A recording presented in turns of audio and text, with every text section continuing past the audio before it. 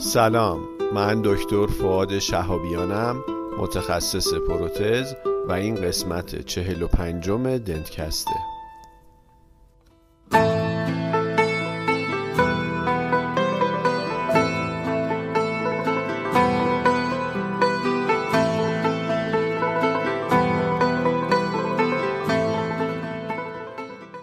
دنتکست مجموعه ای از پادکست هاست که ما در اون با هم دیگه سعی میکنیم مقاله بخونیم، یعنی مقالاتی که به نظرمون جالبه پیدا میکنیم با هم دیگه مرور میکنیم و به اشتراک میذاریم.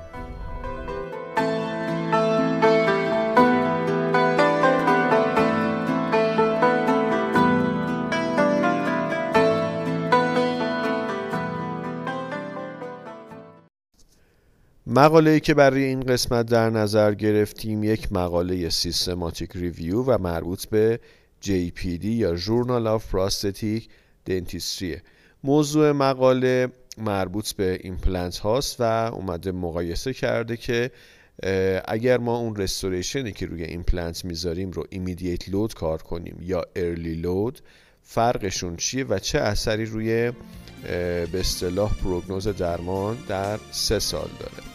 که حالا با هم دیگه مقاله رو میخونیم، توضیح میدم منظور از ایمیدیت چیه، منظور از ارلی چیه و خب باید بدونیم که مقاله مربوط به سال 2018 و تقریبا یک مقاله جدید محسوب میشه.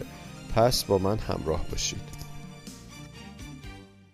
دست من خسته شده است بس که نوشتم، پای من آبله زد بس که دویدم. تو اگر رسیده ای ما رو خبر کن، چرا اونجا که تویی من نرسیدم. تو که از شکنجه زاره شب گذشتی، از غباره بی سوار شب گذشتی. تو که عشقا با نگاه تازه دیدی، بادبان به سینه دریا کشیدی. دل دریا رو نوشتی، همه دنیا رو نوشتی. دل دریا رو نوشتی، همه دنیا رو نوشتی. دل ما رو بنویس، دل ما رو بنویس، بنویس. از ما که عشقو نشناختی، حرف خالی زدیم و قافیه باختی. بگو از ما که تو خونمون غریبیم، لحظه لحظه در فرار و در فریبیم. بگو از ما که به زندگی دوچاریم، لحظه ها رو میکشیم نمیشماریم.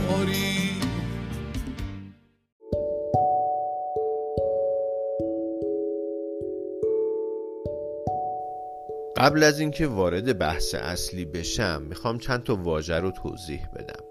ببینین به شکل نرمال وقتی که ما ایمپلنت رو جراحی میکنیم یک دوره زمانی رو اجازه میدیم بگذره تا اوسو اینتگریشن اتفاق بیفته، معمولا هول و هوش 3 ماهه. توی این حالت اسم کاری که ما میکنیم بهش میگن دیلید یا staged occlusal loading. در کنار این حالت ما 2 حالت دیگه هم داریم. یکی immediate occlusal loading که در immediate occlusal load ما وقتی که جراحی میکنیم طی 2 هفته رستوریشن و تحویل بیمار میدیم. حالا ممکنه اون رستوریشن اصلی باشه یا حالا یه رستوریشن اینتریم باشه. حالت دیگه اینه که بهش میگن early occlusal load، یعنی طی 2 هفته اول نیست، از 2 هفته تا 3 ماهه. یعنی قبل از اینکه به اون حالت کانونشنال یعنی 3 ماه برسیم و بعد از اون 2 هفته، یعنی بین 2 هفته تا 3 ماه ما رستوریشن رو تحویل بیمار میدیم. به این میگن early occlusal load. پس ما یه immediate occlusal load داریم که تا 2 هفته است، یه ارلی اوکلوزال لود داریم که از 2 هفته تا 3 ماهه و یه دونه همون حالت کانونشناله که بهش میگن دیلید یا استیجد اوکلوزال لودینگ. خب در قسمت مقدمه اومده یه مقدار صحبت کرده راجع به این که از سال 1990 میان ایمپلنت هایی که توی فک کاملا بیدندان هست رو به شکل ایمیدییت یا ارلی لودشون میکنن. برای سینگل ایمپلنت ها گفته یه همچین حالتی هست و یه مقدار در مورد این با اینکه شیوع داره ولی در مورد اینکه بین سوروایوال ریت حالت ارلی و حالت ایمیدییت و میزان بونلاسش چه تفاوتایی وجود داره و آیا مشابه هستن یا نه یه مقدار اطلاعات کم هست.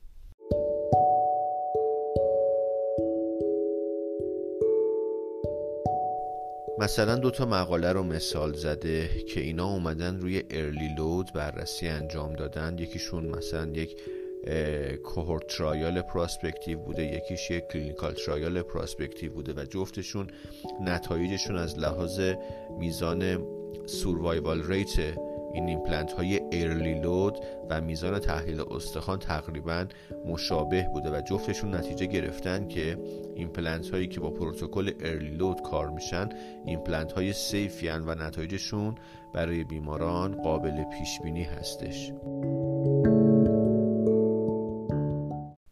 یه سری مطالعات دیگر هم اومده بهشون اشاره کرده توی قسمت مقدمه. مثلا یه مطالعه سیستماتیک ریویو رو ذکر کرده که این مطالعه اومده بین کرانهای ایمپلنتی که ایمیدییت لود هستن در مقابل کانونشنال مقایسه انجام داده و هیچ گونه تفاوت آماری معنیداری هم از لحاظ میزان موفقیت این 2 پروتکل و میزان تحلیل استخوان هیچ تفاوتی مشاهده نکرده.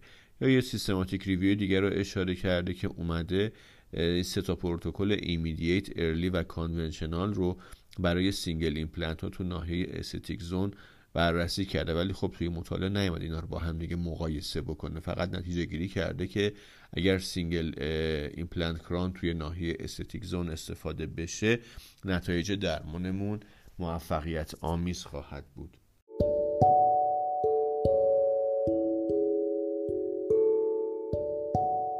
در مورد متد متریال هم 2 نفر اومدن، 2 ریویور یه بررسی و یه سرچ کامل دیتابیس انجام دادن. هیچ گونه محدودیت زمانی و تاریخی هم نداشتن.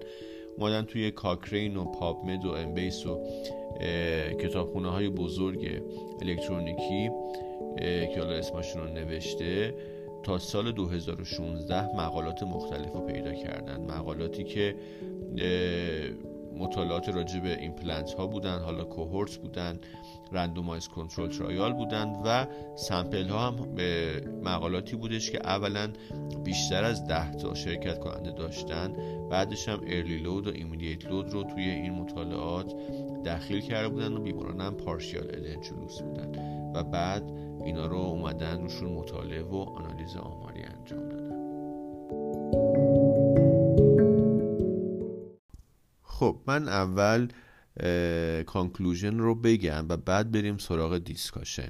نتیجه گیری که اینا کردن از این مطالعه اینه که هیچ گونه تفاوت معنیداری بین این 2 پروتکل از لحاظ سوروایوال ریت توی 3 سال وجود نداره. یعنی ایمپلنت ها چه به شکل ارلی باشه چه به شکل ایمیدییت سوروایوال ریتشون از نظر آماری با هم دیگه مشابهه. در مورد ماریجینال بون لاس هم تا 3 سال همین نتیجه گیری گرفته شده که هیچ گونه تفاوت معنیداری بین این 2 پروتکل وجود نداره. حالا که اینو فهمیدیم میریم سراغ دیسکاشن که ببینیم چه بحثی کرده و چه مطالبی رو بیان کرده.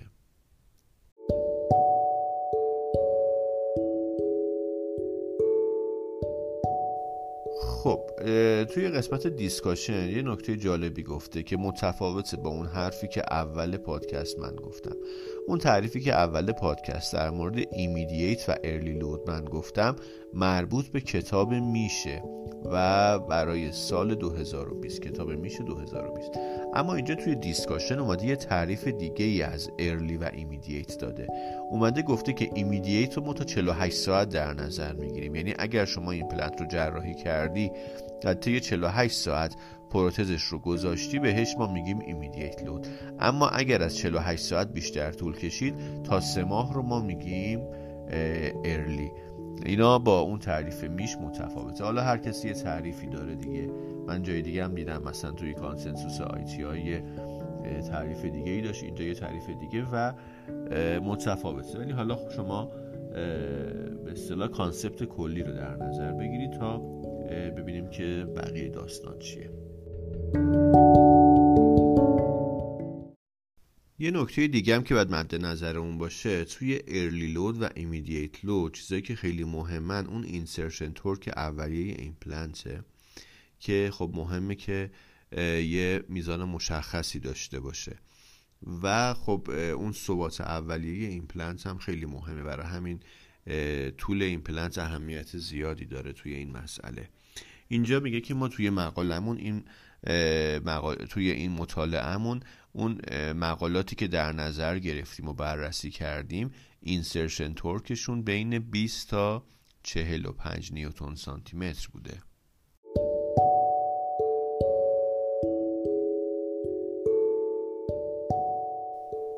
یه مطالعه جالبی هم رو اسم برده مربوط به اوتونی و همکاران که اومده گفته که وقتی که ما ایمپلنتمون رو میذاریم و اینسرشن تورکمون 32 نیوتن سانتی متره، میزان فیلر هامون کمتره نسبت به حالتی که اینسرشن تورکمون 20 نیوتن سانتی متر یا 45 نیوتن سانتی متره. بر اساس این مطالعه میزان سوروایوال ریت ما ربطی به کیفیت استخوان یا اون محل یا به اصطلاح طول ایمپلنتمون نداره، فقط به اینسرشن تورک مربوط هستش و میزان اینسرشن تورک 32 نیوتن سانتی متر ذکر شده که برای اینکه ما یه اوسو اینتگریشن خوب برای ایمیدییت لود داشته باشیم ضروریه. میگه یه سری از مطالعات هستند که نتیجهشون مشابه مطالعه ما شده، اما مطالعه‌ای هم انجام شده که نتیجه مشابه ما نداشته. گفته توی ایمیدییت لود ما بونلاس بیشتری نسبت به ارلی لود داشتیم و خب گفته با مطالعه ما یه تفاوتایی داشته، مثلا هم سینگل کران رو اومده بررسی کرده و هم به اصطلاح پروتز ثابت 4 واحده رو. و خب میگه که به خاطر اینه که وقتی که نیرو وارد میشه یه مقدار ریمودلینگ اونجا متفاوت میشه و این مسئله و افتراق سلول‌ها ممکنه باعث افزایش بونلاس اطراف ایمپلنت ها بشن و میگه که توی 30 روز اول ممکنه ما مارژینال بونلاس داشته باشیم توی ایمیدییت لود که شدتش توی 30 روز اول بیشتر هست. علتش هم میگه به خاطر میکرو گپ بین اباتمنت و ایمپلنت که اونجا باکتری ها وجود دارن و میگه خب البته توی یه سری مطالعات هم اومدن یه سری علل دیگر رو هم ذکر کردن برای تحلیل، یعنی فقط میکرو گپ رو در نظر نگیرین که مربوط به محل اتصال اباتمنت به ایمپلنت. فاکتورهای دیگه هم ممکنه باشه مثل طراحی ایمپلنت و پروسه هیلینگ و ریمودلینگ و ترومای جراحی و تجربه جراح و مسائلی مربوط به بیمار، یعنی مسائل مختلفی است که ممکنه باعث بشه که ایمیدییت لود ما تحلیلش بیشتر باشه که حالا توی این مطالعه اینجوری ذکر شده، ولی خب تو مطالعه‌ای که اینجا انجام شده و مطالعه سیستماتیک ریویو هم هست توی 3 سال برای تکرانها تفاوتی ندیده.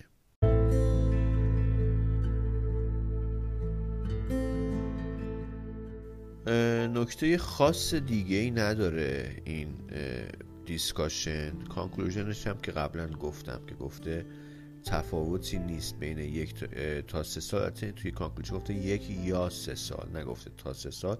فکر میکنم به خاطر نوع مطالعاتی بوده که اینا بررسی کردن. در هر صورت تفاوت معنیداری از لحاظ تحلیل استخوان و از لحاظ سوروایوال ریت بین ایمیدیت لود و ارلی لود ندیده. خیلی ممنونم که وقتتون رو در اختیار من گذاشتید. وقتتون بخیر.